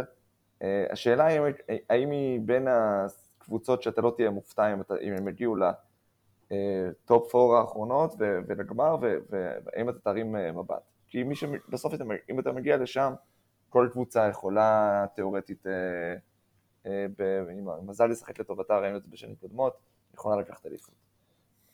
אני חושב שהיא שם, ואני חושב שזה גם די מוסכם על כולנו, גם אם היא לא קבוצה שנבחר נאמבר 1. עכשיו, ה-go to scorer הזה אחרי, אני אתחיל ככה. בוקר הוא סקורר בחסד, וקריס פול הוא לא אותו go to scorer שאתה מחפש, הוא לא ה-number 2 scorer הקלאסי, אבל כשהוא היה number 2 scorer ביוסטון לצד סקורר עילאי כמו הרדן, היא הייתה קבוצה שהכי הייתה קרובה להדיח את גולדן סטייט הגדולה עם דורנט מאליפות. אז אני חושב שיש בו איכויות שמאפשרות לך להיות אולי טיפה פחות טוב בקטגוריית הסקורינג בלבד, כי הוא נותן כל כך הרבה דברים אחרים במגרש, והוא לא שחקן פחות טוב היום מאשר שהוא היה בעונה ההיא. דבר נוסף, זה שהיתרון שלהם זה כל כך לא מוערך, אבל אני כל כך סומך על הווינגים הצעירים שלהם, גם לא רק הצעירים, אתה יודע מה? אבל גם מיקל ברידג'ס שהוא 37% משלוש העונה, וגם קמרון ג'ונסון שהוא 43% משלוש העונה, וגם ג'יי קראודר שהוא אומנם 34% משלוש העונה, אבל יש לו את הניסיון והוא כן יודע להרים רמה במשחקים מסוימים, שהם לא צריכים להיות 20 נקודות סקורר, הם צריכים פשוט לשחק ליד אחד השחקנים שהכי יודעים לסדר מצבים לווינגים האלה, כדי שכל אחד מהם יוכל לתת במשחק נתון 13, 14, 15, והם לא קח את הכדור וניתן לך חסימה ותעשה מזה משהו טוב, אלא המיין גאי יהיה, נשים שנייה בצד את בוקר שהוא הסקורר שהוא כולם יודעים, אבל מנהל המשחק בכל הסיטואציה הזאת יהיה קריס פול, הוא לא יהיה הסקורר האולטימטיבי, יש לו עדיין את הקילר מיד ריינג' איזה רידנדנסי, אבל הרצחני שלו, ברגעים אחרים, והוא עושה את זה בהרבה פעמים בעבר, אבל משהו ייתן לך באקסטרה בזה שהוא יצליח למצוא את השחקנים האחרים, שרק לא יפשלו, זה הנשק העיקרי שלהם. אני רוצה להוסיף משהו. אם זה לא היה פיניקס, ואותו רוסטר בדיוק, אותם שחקנים, אותה יכולת, והיינו קוראים לקבוצה הזאת עם מיאמי היט, היו שמים אותה כמועמדת מספר 1 לאליפות בלי שום שאלה. הסיבה היחידה שאנחנו לא עושים את זה, כי פיניקס לא לקחה אליפות, וקריס פול תמיד נחנק בסוף, ובוקר אנחנו ראינו אותו הרבה מפסיד. בעיניי זה האליפות שלהם להפסיד, הם קבוצה שאתה ציינת את החור היחיד שלהם, וזה הסקנד סקורר הקלאסי, אבל המון קבוצות הגיעו לשלבים האחרונים, הסקנד סקורר שלהם לא בהכרח היה סופרסטאר, אלא היה מישהו שמגיע מהספסל ונותן ויכול להתחמם במהירות, ויש להם גם שחקנים כאלה. אני מסכים 100% עם הדוגמה של דביר לגבי קריס פול וההשוואה ליוסטון, ובעיניי כאילו פיניקס יכולה להיות טובה עוד שנים, למרות שאני לא רואה את קריס פול ממשיך להשתפר, אבל בעיניי זאת העונה שלהם לקחת את האליפות, והם צריכים לעשות את זה, והם נכון לעכשיו הם בצורה בלתי מעוררת בעיניי קבוצה הטובה בליגה. כן, אני מסכים עם שניכם, האמת גם בדיוק טוב שהעלית את זה, כי כשדביר הזכיר את ג'ונסון, חשבתי על זה שהוא יכול באמת להיות הסקנד סקורר, פתאום באמת להתחבר בפלייאוף, כי הוא שחקן התקפה אדיר, שוחם, אם הוא פתאום תופס כמה משחקים הוא משנה סדרה, זה יכול להיות האיש של ה-20 נקודות, אני גם מסכים שהם הקבוצה הכי טובה בליגה, כאילו בן דוד שלי, הוא הוא גר בארצות הברית, יש לו איזה פודקאסט על פיניקס, אז הוא שיתף איזה נתון ש28 משחקים העונה הם קלו באחוז שווה, או יותר טוב מהשלוש מהיריבה, והם ניצחו את כולם. זה פסיכי. גם די גדול. כן. אבל מצד שני, הכל נכון, וכן יש קונטיוטי והמשכיות וזה. שנה שעברה הם לא עברו סדרת פלייאוף אחת, שהם שיחקו מול שני השחקנים הכי טובים של היריבה בריאים, וכשזה קרה הם הפסידו 4 משחקים ברצף. אז כן יש ניסיון, הם כן, אם אני צריך באחוזים, מי הכי סביר שתיקח אליפות, אני כנראה אומר לכם פיניקס, אני לא יודע אם אני נותן להם מעל 25%. כי הליגה באמת מאוד פתוחה. אני לא נותן לאף אחד מעל 25%. כן, והם לגמרי קונטנדר, זה אין ספק. לפני שכל אוהדי פיניקס מגיעים לרדוף אחריי בדרך עם מודיעין להרצליה. זאת הקבוצה עם הזווית הישראלית הכי חזקה? נחשוב שנייה. יש המון אוהדים, בוסטון, קבוצה מאוד חזקה, גם יש לא בהקשר הזה בכלל. עמנואל טרי מיודענו מהפועל שלהם שיחק 3 משחקים, 6 דקות ממוצע למשחק העונה בפיניקס, אבל זה לא מה שרציתי להגיד. מזל טוב לעוזר המאמן של פיניקס שחגג אתמול יום הולדת, בריין רנדל. אבדרו פישר בניו אורלינס לדעתי. מרגש, כן? באמת? מסביר הרבה דברים. אוקיי, הקבוצה הבאה. דרך אגב, טופ 5, כאילו, שלישית בהגנה, שלישית בהתקפה בליגה, קבוצות שהן טופ 5 בשתי הקטגוריות האלה, בדרך כלל הן קבוצות שהולכות רחוק, אבל כן, אני מסכים עם התהית הזה. טוב, נמשיך. קבוצה הבאה, שגם היא, תכף נסתכל בדיוק איפה היא ממוקמת, אבל לא ספק בטופ, גולדן סטייט ווריורס, עם 41 ניצחונות, 13 הפסדים, ותוך כדי שאני מחפש גם את זה, כן, תשיעית באופנסיב רייטינג וראשונה בדיפנסיב רייטינג בליגה. רואי, נתחיל ממך הפעם. כן, האמת, אין לי פה תשובה. צד אחד, כן, ההגנה שלהם מדהימה, זה גם הרבה שחקנים המשיכו, וזה לא מוערך מספיק. סטף קרי יחזור לעצמו מתישהו, הוא טוב מדי בשביל להמשיך ככה עונה שלמה. הבעיה היא שראינו רק 4 שניות של סטף קרי, קליי תומפסון, דריימונד גרין. עכשיו, נכון, הם כבר שיחקו כמה משחקים ביחד, ראינו איך זה עובד, יחסית טוב. השאלה אם באמת בגרסה הנוכחית שלהם, שקליי חוזר אחרי פציעה ארוכה והוא עדיין לא לגמרי עצמו, ודריימונד גם פציעה בגב, לא פציעה קלה, יכולים להגיע לאותם גבהים. לכן לדעתי, עד שנראה באמת 15-20 משחקים של שלושתם ביחד בחמישייה, אנחנו לא יכולים לדעת. כי אם אנחנו בונים עכשיו על אנדרו ויגינס, על ג'ורדן פול, שיובילו אותנו בפלייאוף לאליפות, זה מאוד פריטנדרי. זה הכל באמת סטף קליי דריי. אני אגיד... אני אוהב את הטייק הזה. כן, אז אני לא מסכים, ואני אגיד למה.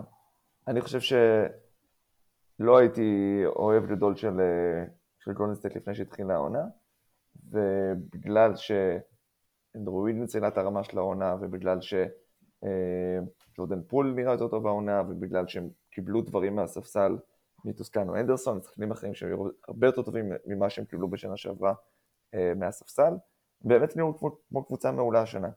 והם עשו את כל זה השנה בלי קליי תומפסון. וברגע שאתה מגיע לרמה מסוימת, בלי קליי תומפסון, ועכשיו אתה אומר, שחקן וטרן שמכיר את הסיסטם, מכיר את סטיב קר, מכיר את שאר השחקנים, כמה וכמה סטף ודריי, הוא פשוט כך מה שתיתן לו, הוא יודע להתאים את עצמו, ואם הוא לא יהיה טוב, לא נורא, זה עדיין אותה קבוצה שראית כל השנה, וקליי בינתיים טוב. ביחס למה שאני ציפיתי לקבל ממנו, הוא בסדר גמור. ויש לו עוד עכשיו חודש ומשהו להשתפשף עד שמתחיל הפלייאוף. תמיד אמרנו, אם הוא יהיה 80% קליי, אם הוא יהיה 80% קליי, אני מאמין שבמרץ אנחנו נראה כבר 80% קליי, השאלה שלי הכי גדולה פה, אם קונטנדר או פריטנדר, היא הבריאות של דריימונד. דריימונד חוזר בריא, הם קונטנדרים, ואני אתקשה לראות סינריו שהיא לא הקבוצה הראשונה שמפריעה לפיניקס. זאת אומרת, שזה לא בסוף שתי אלו. אני אופתע מכל קבוצה אחרת שתנצח אותם. אני מסכים, אבל שוב, זה הערכה אופטימית שבאמת חוזרים, והתיאום שהיה שם שנים חוזר, ואיגודלה איכשהו שוב שחקן טוב בפלייאוף, ואנחנו, לא יודע, ב-2015 עוד פעם. אמרתי איגודלה? לא, אבל דיברת... לא, אני לא, זה בכלל לא מה שאני אומר. זה בכלל לא 2015 עוד פעם, אתה יודע למה? כי ב-2015 לא היה להם שחקן כמו אנדרו ויגינס בתור השחקן הרביעי. לא היה שחקן כזה. לא היה ג'ורדן פול בתור השחקן החמישי. בוא נגיד כאילו אם זה האלה. לא היה להם את הדברים האלה. יש להם קבוצה הרבה יותר טובה היקפית, עם שחקנים וטרנים טובים.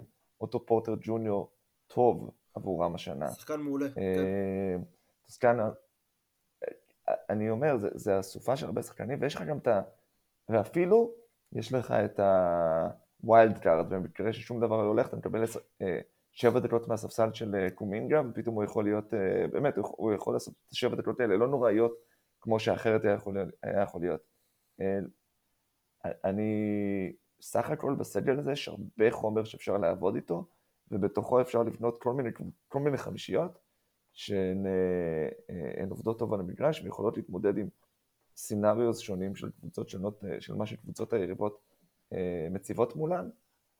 החור היחידי הוא איך אני מתמודד עם איזשהו סנטר מסיבי גדול, אבל במערב השנה, אני לא רואה איפה הם פוגשים את השחקן הזה עד הגמר, בהנחה שאת רודי גובר יש להם דרכים אחרות להפיל, אז אני לא יודע. יש מצב שהם פוגשים אותו בסיבוב הראשון, אתה יודע, עם דנבר, מקום שביעי פתאום. לא תעיף אותם, אבל זה... עם דנבר ותיאורטית גם עם טאונס, אבל בשני המקרים הטלנט של גולדן סטייט בעיניי יגבר בשני המקרים. אז אני, אתה יודע מה, אני יותר מפחד ממינסוטה, אבל עזוב, כאילו זה למשהו אחר. אבל אני בליבר. אני לא יכול להגיד שאני לא יכול לדמיין אותם אלופים, אבל קשה לי לאכול את ההגנה הטובה שלהם. כאילו דריימונד גרין הוא שומר נהדר, אבל עם כל הכבוד זה כאילו לא אמור להיות כל כך טוב, אבל אני לא יכול להתעלם ממה שהעיניים שלי רואות, אז כאילו גם עם הדברים יש דברים שמרגישים לי פרודים, אין לי שום סימוכין לזה חוץ מהגשת בטן, ואני לחלוטין עם קבוצה שיכולה להגיע לגמר ולקחת כל הדרך, אבל כאילו אני יכול לקנות את מה שרועי אמר, כמו שאמרתי, זה טייק שני. כן, זה כאילו... הדבר אני חייב שנתייחס למה שסתיו אמר לגבי ההגנה שלהם. אחד הדברים שהכי בולטים בשנים האחרונות בפלייאוף, זה שהגנות מחליפות הרבה יותר, ויש הרבה יותר ניסיון לטרגט את החוליה החלשה בהגנה, כי קבוצות יכולות להתכונן, והיתרון הגדול, אלה שני היתרונות שבהם גולדן סטייט יכולה לקחת את מה שהם טובים בו לאורך כל השנה, ואפילו להיות יותר טובים בו לקראת הפלייאוף. אין להם חוליה חלשה בהגנה, סטף קרי הוא לא פוש אובר שהוא היה בעבר, ומה שיוסטון אז ניסו לעשות עליו, כשניסו כל פעם לקחת אותו לסל עם ג'יימס ארדן, הוא הרבה יותר טוב הגנתית, ובית, הם יכולים להעמיד רשימה של שחקנים, שכולם בגדול, יחסית אתלטים, יחסית גבוהים, יחסית ארוכים, יחסית סוויצ'בילים. בן ויגינס, פורטר, איגודלה, דריימונד, קליי, קל מאוד לקחת את ההגנה הזאת ולעשות את זה. אני אקח את מה שאתה אומר, ואני אתן את הקונטרה, כמו שבעולם אחר, אבל אמרת מינסוטה, אם מינסוטה תוקפת מצד אחד את סטף, ואולי קליי עדיין חורק עם אדוארדס ודילו, ומצד שני קט הוא מאץ' בעייתי לכל קבוצה, אבל גם במיוחד לקבוצה כזאתי, אז אפשר לחשוף אותם הגנתית. אבל שוב, כרגע אין סימן שמישהו עושה את זה, אז אני לא יכול לדבר כאילו רק על הטון, אני רק אומר שבעיניי יש להם דברים שמאוד פגיעים. הבעיה פה בעיניי זה קצת כמו פיניקס, כאילו אני יכול לראות סיטואציה שהם אלופים, אבל משהו שם לא מתחבר לי, כאילו אני יכול לראות סיטואציה שהם עפים סיבוב שני, כאילו בליגה באמת שהם כנראה יפגשו או את יאניס או את אמביד או אייטון או דייביס או יוקיץ', יש המון גבוהים שיכולים לשים עליך 30 נקודות למשחק, כאילו גם פיניקס הייתה הגנה מושלמת וסוויצ'בל והכל, ואז הם הגיעו לגמר ויאניס פשוט פירק אותם, ככה לקח אליפות. פה באמת, וזה גם אולי עד מחר זה יסתדר, הביאו איזשהו גבוה, אני לא חושב שקוון לוני וג'יימס וייזמן יכולים לשמור את הסנטרים הכי טובים ב-NBA. אז אליפות כן, והם כן קונטנדר. אני מסכים. המאצ'ים הכי קשים שלהם הגיעו מהמזרח, וברגע שאתה בגמר אתה קונטנדר either way, אז בסדר, אני מסכים. אני גם מתקשה לראות, כאילו לא מתקשה לראות, כן, אני חושב שהאתגר שלהם יהיה מהיאניס או האמביד טייפ. אבל עבור לקבוצה הבאה. ב-38 ו-18 הם הממפיס גריזליז. ג'אמורט עדיין איתנו, תודה רבה. ודיברנו עליהם המון, דיברנו פה בתוכניות קודמות של דסוויפ, הם נראים מצוין לאחרונה. אני אתן לסתיו את רשות הדיבור. קונטנדר או פריטנדר? לא, עדיין אפשר להגיד שהם קונטנדר, אבל הם one move יכולה להפתיע את גולדן סטייט לדוגמה, אני לא יודע אם את פיניקס, אבל את גולדן סטייט. אם אתה כבר בא, כמו שאמרת, גמר אזורי, אתה כנראה משהו שהוא טוב. הם one move משם, כאילו, דיברתי על זה כשדיברנו עליהם מישהו כמו ג'רמי גרנט, הם צריכים, חסר להם הווינג הזה שהוא טיפה יותר גבוה, וגם יכול לייצר לעצמו נקודות שהם לא רק בזריקה, אלא גם אוף דה דריבל. אם יש להם את השחקן הזה, הם יכולים לאיים על גולדן סטייט, ואולי, אתה יודע, אם המזל הולך לגמרי לטובתם, אז גם על פיניקס. הם יותר מדי תלויים במה שג'אם מייצר להם, שזה מעולה, אבל כמו שאמרת, בסדרה של פלייאוף, שכל פעם אתה פוגש מול אותה קבוצה, ואתה תפגוש קבוצות עם הגנות יותר טובות, ומאמנים יותר טובים, אז יהיה יותר קל לעשות adjustments ולתקוף את החורים שלהם, אבל אז לא, אני לא מאמין שזה יכול לקרות העונה. רואי? אני לא יודע כמה אני מסכים עם ההגדרה של יכולים להיות מרחק צעד אחד מלהפתיע את גולדן סטייט. כאילו יש שם איזה 8 דיסקליימרים במשפט אחד. אמרתי, הם לא, אבל הם טרייד אחד מלהיות מסוגלים. כן, אני עומד מאחורי הדבר הזה, זה טייק חם. טייק מאוד ברור. אני לא יודע מה, מאוד החלטי, מאוד נחרץ. אני ארשום לעצמי את המשפט המלא אחר כך ואני אעלה אותו לסקר. האם זה טייק נחרץ? בכל מקרה, אחד הדברים שכן הרשימו אותי בשנה שעברה בממפיס, זה שג'ה מורנט, שחקן פלייאוף ממש ממש טוב. היה לו משחק של 47 נקודות ביעילות פסיכית, שהוא הולך פעם אחרי פעם לצבע על הראש של גובר, שגם ניצחו אותו. כאילו, ההגנה של גובר אני מאמין לדבר עוד כמה דקות, אבל יש שם את היכולת, הם גם הראו שהם טובים בלעדיו. ומה שיפה שם זה קצת כמו פיניקס שנה שעברה, זה לא רק המאזן, כי הם לא פתחו טוב את העונה. היה להם מאזן לא מדהים אחרי 10 משחקים, אם אני זוכר נכון, היה איזשהו, כאילו, אמרו שהם לקחו צעד אחורה, ואז הם כן קפצו. כן, יש שם המון סימני שאלה, סטיבן אדמס בפלייאוף, זה בגדול לשחק 4 נגד 5 בהתקפה. דילון ברוקס, אני לא יודע כמה הוא יכול לשמור עכשיו את סטף קרי, למשל, סדרה שלמה. אני לא רואה אותם עושים גמר אזורי כן, אז זה איפשהו באמצע. כאילו פה אני מניח שזה מאוד או, אז זה לא פריטנדר, כי אף אחד לא מצפה מהם לכלום. אבל זה גם לא קונטנדר, כי הם לא בין 6 הקבוצות שהכי סביר שיקחו אליפות. לא. לא, אתה לא יכול לא לשחק את המשחק. זה קונטנדר או פריטנדר. אם הוא לא קונטנדר, הם פריטנדר. אתה לא תמציא לי עכשיו לא קונטנדר ולא פריטנדר. סבבה, חשבתי שאנחנו בעד טייקים לא חד משמעיים. אז אם אני חייב לבחור, אני חייב להקריא. כן? לא, תסיים את המשפט. קונטנדר. אני מאמין בג'ה מורנט ודזמונד ביין בפלייאוף, כן. וואו, טוב, המשפט המלא זה של סתיו. תשבו פה רגע, אני צריך דרמרול עבור זה, שימו לב. האם ממפיס מרחק טרייד אחד מלהיות מסוגלים אולי בסיטואציה מסוימת להפתיע את פיניקס? משפט נהדר.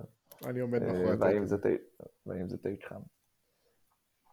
טוב, אני דרך אגב רק בשביל להשמיע את קולי בסיפור הזה, אז אני יותר עם סתיו מאשר עם רועי. אין לי טייק חם כמו של סתיו על ממפיס, יותר ממשהו שאתם אמרתם, אין לי מה להוסיף.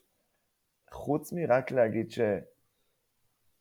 אני חושב שמי שמאזין לנו הרבה זמן ומכיר את הטייקים שלי בדרך כלל, אז אני אגיד שאני לא אוהב להיות בצד של הם צריכים להראות לי שהם עושים את זה לפני שאני אאמין בהם שהם יכולים לעשות את זה.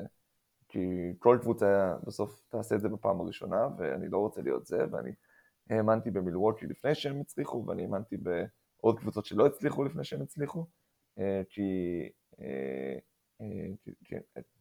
זה פשוט הטייקים המעניינים. ועם זאת, ועם כל הרפיוטיישן הזה שאני מנסה להגיד לעצמי, אני אגיד את זה.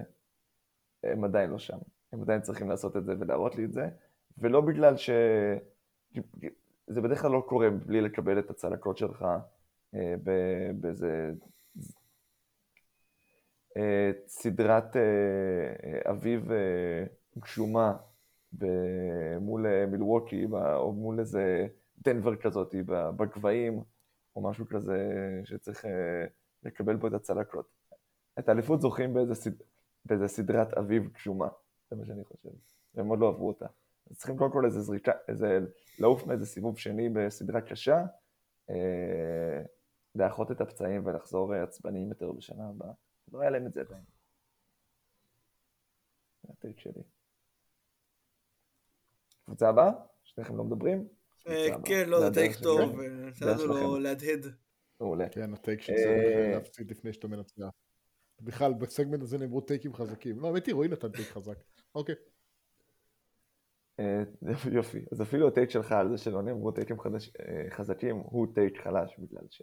וישר עשית ריטרקשן מיד אחרי שאמרת אותו. נהדר, נפלא כל הסגמנט הזה.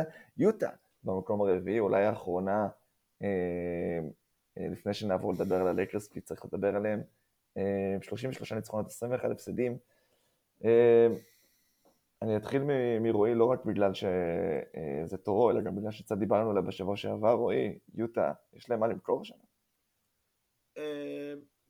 זה בעיה, המצב של יוטה.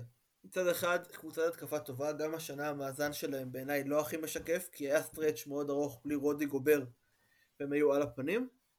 מצד שני, גם בלי מיטשל, שמיטשל באמת, דעתי, יכול להיות מספר אחד באלופה, הוא מספיק טוב, הוא באמת נותן מספרים פסיכיים שנה אחרי שנה בפלייאוף. הבעיה היא שאני חושב שההגנה שלהם בסוף מגבילה אותם. כאילו, רודי גובר באמת אחד שחקני ההגנה הכי גדולים בהיסטוריה של העונה הסדירה, לא חושב שיש איזה ויכוח, אבל הוא לא שחקן הגנה טוב. אני אסביר.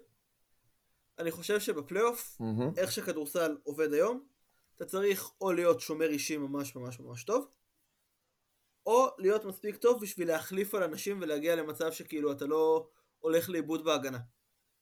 עכשיו, רוב השנים שיהיו את האפה, זה היה מול קבוצות באמת ששיחקו עם 5-man out וריווח וזה, והוא סוג שהלך לאיבוד. גם הגנה אישית, נגיד מול דנבר בסדרה היא בבועה, או במשחקים שראינו השנה מול שוב האמבידים והיאניסים למיניהם, הוא לא עושה הגנה אישית טובה, הוא לא מספיק, לא יודע, חזק, מרוכז, whatever בשביל לעשות את זה. הוא כן רים פרוטקטור אדיר, אבל אין מסביבו מספיק גובה ביוטה בשביל הגנה אזורית שתעבוד. גם עדיין לא ראינו ב-NBA קבוצה שבאמת לוקחת אליפות או קונטנדרית דרך הגנה אזורית. ולכן גם השנה יש יותר מדי פתרונות אליו, מאשר מה שיוטה יכולה בתיאוריה לעשות. ולכן לא רק שהם פריטנדרית, הם גם בסבירות גבוהה, תלוי מול מי, לא עוברים סיבוב ראשון. כאילו נגיד דנבר יוטה, למרות שאין שחקנים בדנבר, אני עם דנבר. יש לי שאלה אליך. כן. מה שאתה נותן פה זה פחות או יותר את המתווה של טרנס מן בשנה שעברה, בסדרה מול יוטה, עם המשחק הגדי הזה, שהוא פשוט שיחק סנטר מדומה, עמד על השלוש כל הזמן וחשף את רודי גובר פעם אחר פעם אחר פעם אחר פעם. זה המתווה? כן. ואז השאלה שלי אליך היא האם אפשר לצפות מכל קבוצה להביא את הטרנס מן הזה, שגם יפגע. כי נכון, הוא עשה את זה נהדר, ואני במשך התקופה אחרי זה שברתי את הראש שלי, וחשבתי, מה לזה לא עושים עם רודי גובר בפלייאוף? אם טרנס מן עושה לך את זה? ועכשיו אני כמעט מתחיל לעשות פול סרקל אחר כך, ולהגיד, נכון שזה קרה, ונכון שזה יכול לקרות, ובטוח יש את הקבוצות שיכולות גם לעשות את זה, ואת השחקנים שיכולים לעשות את זה, אבל האם זה הכרח? האם זה לא asking too much בשחקן מכל קבוצה להמציא את הטרנס מן הזה, שגם יפגע וגם יעשה את זה וגם יופיע? אף אחד לא יקלה עכשיו 39 נקודות במשחק מכריע, זה משהו שאי אפשר לצפות מכמעט כל שחקן, חוץ מבאמת אחד בלייקרס. חיפשת את זה עכשיו תוך כדי שדיברת? האמת שזה היה מהראש, יכול להיות שהוא קלה פחות, ראיתי את המשחק בלייב. אבל ב-2019 יוסטון העיפו אותם גם, שפשוט העיפו את קפלה מהמגרש, שיחקו עם 5-man out, לפני זה גולדן סטייט, מן הסתם, דריימונד גרין בתור סנטר. כל הקבוצות שדיברנו עד עכשיו, יש בתיאוריית האופציה לשחק עם 5 אנשים בחוץ. עם טריפל ג'יי בתור סנטר, עם קראודר בתור סנטר, דריימונד בתור סנטר, ואפשר אפילו לרדת עוד לפורזינגיס על קשת השלוש, וטאונס שהוא גם לא באמת משחק בצבע. זה המון קבוצות ששחקו באמת עם 5-man out, ואגב הם פחות טובים משנה שעברה, כאילו הבעיות נשארו, אבל זה לא אותה קבוצה שבאמת הייתה רמה מעל הליגה בעונה הסדירה. זה פשוט איזשהו מבנה, כי גם אם גובר פתאום נגיד עומד בצבע ומאתגר זריקות, אז פשוט יגיעו אליו פעם אחרי פעם לפוסט-אפ, ישר נמוכים מדי. כאילו רויס אוניל לדעתי פחות מ-2.03 מטר. וההיעדר גובה הזה כן משפיע, אם לא מספיק, אם לא דריימונד גרינים, שיכולים באמת לשמור על כולם. אוקיי, נייס. אני לגמרי מועי. אני מעולם לא האמנתי ביוטה, ואני אמשיך לא להאמין בהם, יש יותר מדי דברים שאפשר לעשות נגדם, ועם כל הניסיונות שלהם, בסופו של דבר גם, אני לא ראיתי מספיק שהם גם התקפית יהיו מסוגלים בפלייאוף לתת יותר מיטשל צריך לסחוב אותם, וזה יותר מדי גם להתמודד עם בעיות בהתקפה וגם בהגנה. טוב, אז בהנחה שאנחנו לא רואים בהמשך הטבלה איזה שהן קבוצות שאנחנו יכולים לדבר עליהן בהקשר של קונטנדריות על אמת, אנחנו נצלול אל המקום רגע, תכף אני אספור את זה, 9 כרגע? כן, נכון. במאזן של 26-29, ניצבים להם שם החידה הגדולה של הליגה, הלוס אנג'לס לייקרס, שמשחקים נורא בתקופה האחרונה במיוחד, אסל ווסטברוק פשוט אין אפשרות להגן עליו, יותר ממה שהוא יכול להגן לאחרים, ועם זאת, כולם פרט לווסטברוק, גם לברון וגם דייביס איבדו זמן, אולי שזה טרייד בקנה, אף אחד לא באמת יודע אם הם ישלפו משהו, למישהו יש את הקייס עבור לוס אנג'לס לייקרס, עם הטריו שלהם לחבר איכשהו משהו ביחד ולעשות איזושהי ריצת פלייאוף, כי זה לברון, כי זה דייביס, כי... לא יודע למה. זה טייק תיאורטי, כאילו, קל לבנות את הטייק התיאורטי הזה, אבל זה לא מחזיק, העונה, אז פריטנדר וזה אחד, אבל אם אתה מחפש טייק תיאורטי, אנטוני דייביס נותן עונה מצוינת, כל הסיפור על היעדר קליעה שלו זה לא נכון, המקום היחידי שהוא לא קולע מה3, אפילו מלונג טוז הוא הרבה יותר טוב ממה שאנשים חושבים, והוא עדיין אחד משחקני ההגנה הטובים בעולם, וכשהוא ברית'ם והוא מצליח למצוא שפה משותפת עם לפחות עוד מישהו אחד, הוא יכול לשדרג כל הגנה, אז זה אחד. לברון ג'יימס עם כל גילו המתקדם עדיין שחקן התקפה מאוד מסוכן, ועדיין שחקן בפלייאוף שיודע מה לעשות, אז אם הם מקבלים את זה, ומליק מונק ממשיך בתקופה הטובה שלו, ומצליחים לייצר איזשהו קצב ביחד, ושומרים על רמה גבוהה ומעלים את רמת ההגנה שלהם, אז כן, זה הקייס, כאילו שני שחקנים מהטופ של הליגה, פלוס משלים אחד שמצליח לתת דברים יותר, ובאמת דקות, עוד ועוד דקות של השחקנים הטובים שלהם ביחד, אז זה התיאוריה. במעשי אני חושב שזה לא יקרה עונה. זה לא אומר שהקבוצה הזאת לא יכולה להמציא את עצמה מחדש בעונה הבאה, אבל זה כאילו ראינו יותר מדי חרא בשביל להאמין שזה יכול לקרות. כן, דייביסים 17% מה3. כן, אמרתי, ה3 זה מה שמצניח לו את האחוזים, אבל אפילו בלונג טוז האחוז שלו הוא מאוד מכובד. כן, אני די מסכים עם סתיו בזה שאני באמת אחת הקבוצות שיותר ראיתי העונה בליגה, עם אחת הקבוצות כדורסל הכי גרועות שראיתי בחיים שלי, באמת זה מזעזע. זה חבל לי על לברון המנג'ר, שהוא בונה קבוצות כאלה גרועות ללברון השחקן, אבל אתה אף פעם never say never, כאילו אני חושב שבפלייאוף בתיאוריה ווסטברוק לא צריך לשחק דקה, גם עכשיו הייתי מעיף אותו מהרוטציה, אבל כנראה זה לא יקרה, למרות שראיתי היום כותרת ב-ESPN שהם הבינו שהם לא יכולים לנצח ביחד ושהם מרגישים איזושהי דחיפות לעשות שינויים, זה יפה שהם נזכרו בזה 24 שעות לפני הטרייד דדליין, אבל גם בשנה שעברה שהם היו רעים והמון פציעות וזה, לברון ודייביס בריאים הובילו 2-1 על דנבר שהביתיות כביכול בצד שלהם, ואז דייביס נפצע. הם עדיין לא הפסידו סדרת פלייאוף ביחד בריאים, כי באמת דייביס נפצע בשנה שעברה, ואם איכשהו שניהם נשארים בריאים עד אפריל-מאי בלי פציעות, וווסטברוק כאמור אף מהרוטציה, כי אני חושב ש90% מהבעיות שלהם זה לחפות עליו במקום מישהו סטייל אוסטין ריבס שקולע שלשות ועושה הגנה, כמובן באחוז יותר גבוה מאוסטין ריבס, הם יכולים להיות מספיק טובים לאליפות בלי ווסטברוק. אמרת דנבר, כמעט הפיניקס, נכון? כן, פיניקס, ברור. אני אשאל אותך שאלה אחרת, רועי,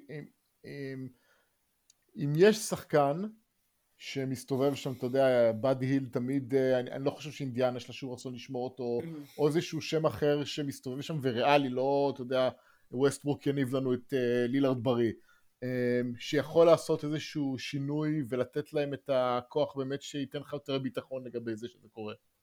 שאלה טובה. בגדול חשבתי שקנדריק נאן, THT ובחירת סיבוב ראשון יספיקו. מהשמועות הבנתי שהערך שלו הרבה יותר נמוך, כאילו שהם רוצים להעביר אותו בבחירה על ג'וש ריצ'רסון, שהוא שחקן באמת לא טוב. כן, מאוד. בתיאוריה כל מוביל כדור שקולע, כאילו דארן קוליסון, קיוויתי שיחזור שם איזה משהו והוא ישפר אותם, זה לא קרה. דארן קוליסון של 2019 היה יכול להיות מדהים, אבל גם לברון של 2019 היה יכול להיות מדהים. אנחנו ב-2022. זה נכון. אין איזשהו שם שאתה יודע, אני מסתכל עליו ואני כזה, הוא יפתור את הבעיות של הלייקרס. כאילו אולי אם איכשהו טאד יאנג יגיע בבייר. השאלה אם אדישן בסאבסטנשן. זה נחמד. אבל זה לא גיים צ'יינג'ר. לא, השאלה אם זה משהו של, כמו שאמרת, להוציא את ווסטברוק מהרוטציה. השאלה אם יש אדישן בסאבסטנשן, וזה בעיניי השמועה הכי... זה רץ כבר הרבה זמן, אבל בגלל החוזה של ווסטברוק, אחד השחקנים הבודדים שאפשר להעביר אותו עבורם, זה מישהו כמו ג'ון וול, כי אין בעיה לקבל את חוזה תמורת חוזה, יוסטון אין להם בעיה לעשות את הדבר הזה, כי הם לא משחקים את ג'ון וול בכל מקרה, אז הם פשוט יקבלו עוד איזושהי בחירה או איזשהו משהו, וג'ון וול לא נראה רק שהוא משחק, היתרון בג'ון וול לעומת ווסטברוק, דרך אגב, אם עוד פעם יעברו אחד תמורת השני ובחירה, אבל היתרון של ג'ון וול לעומת ווסטברוק, זה קודם כל הפרש סטארט, התחושה הזאת שעושים שייקאפ לאיזה משהו שלא עובד, ואתה יודע, פשוט האימור על ידי זה בכל מקרה, כאילו אנחנו מדברים על כלום, כי לא עובד לנו שום דבר כרגע, ושחקן שהוא לא פלור ספייסר, אבל גם לא מנסה להיות אף פעם, ואולי קצת יותר יודע את מקומו, והוא לא, פשוט לא גורם לך לתפוס את הראש לפרקים, שאני חושב שזה משהו שאולי פשוט צריך לקרות, ולתת לברון את המשכות, אז זה מעניין, אתם לא יכולים להגיד שזה לא מעניין. אני חושב שווסטברוק נוראי, אבל אני לא רואה מצב שכאילו פשוט, אל תיתן לווסטברוק יותר לשחק, ופתאום הלייקרס נהיים יותר טובים, זה... לא, ג'ון וול. לא יודע, אני מרגיש לי... לא יודע מה זה ג'ון וול, הוא לא שיחק כדורסל שנה, אנחנו יודעים באיזה מצב הוא מגיע, כאילו אם אני מקבל ג'ון וול מהפעם האחרונה שלי איתו משחק, אז ברור שזה מצוין ללייקרס, אבל אתה יודע, יש פה ריץ' מטורף של אמונה לעשות לגבי ג'ון וול.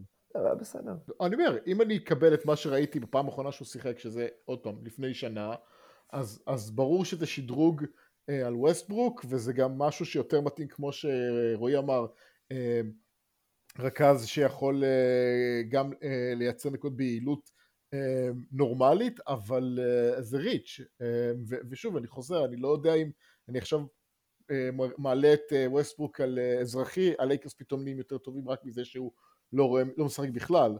אני לא חושב, אני כן אגיד שאני חושב שאני נגד ברמה העקרונית, אבל גם אני ראיתי משחקים של לייקרס לאחרונה, זה קשה לתמוך בעמדה הזאת.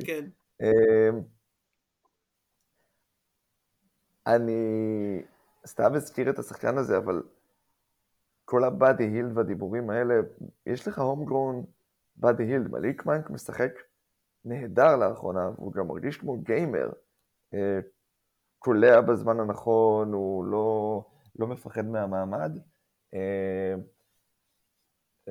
שוב, ריץ' בטירוף, אבל סטנלי ג'ונסון הוא נראה כמו מישהו שאפשר להעמיד על המשחק לפרקים, ולא הייתי מאמין לפני שנה שאפשר להגיד דבר כזה.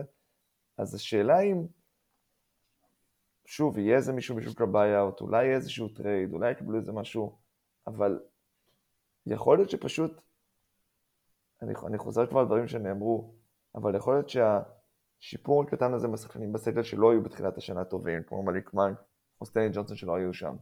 דייביס וג'יימס בריאים לאורך תקופה מסוימת, ומתחילים לשחק ביחד ולהבין, שוב לחזור איך לשחק אחד עם השני.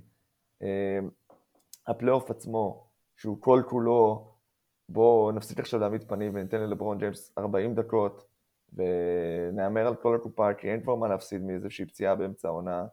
זה כבר כאילו, זה המאני טיים, ואחרי זה הולכים הביתה. כאילו, כן, סביב זה אפשר לבנות את זה. כן, לכן הם גם באמת שייכים, כאילו כרגע הם לא נראים כאילו הם הולכים לקחת אליפות, אני גם לא חושב שהייתה קבוצה כל כך גרועה שלקחה אליפות, מבחינת מאזן, כאילו אפילו יוסטון של 96, 95, לא היו כאלה גרועים.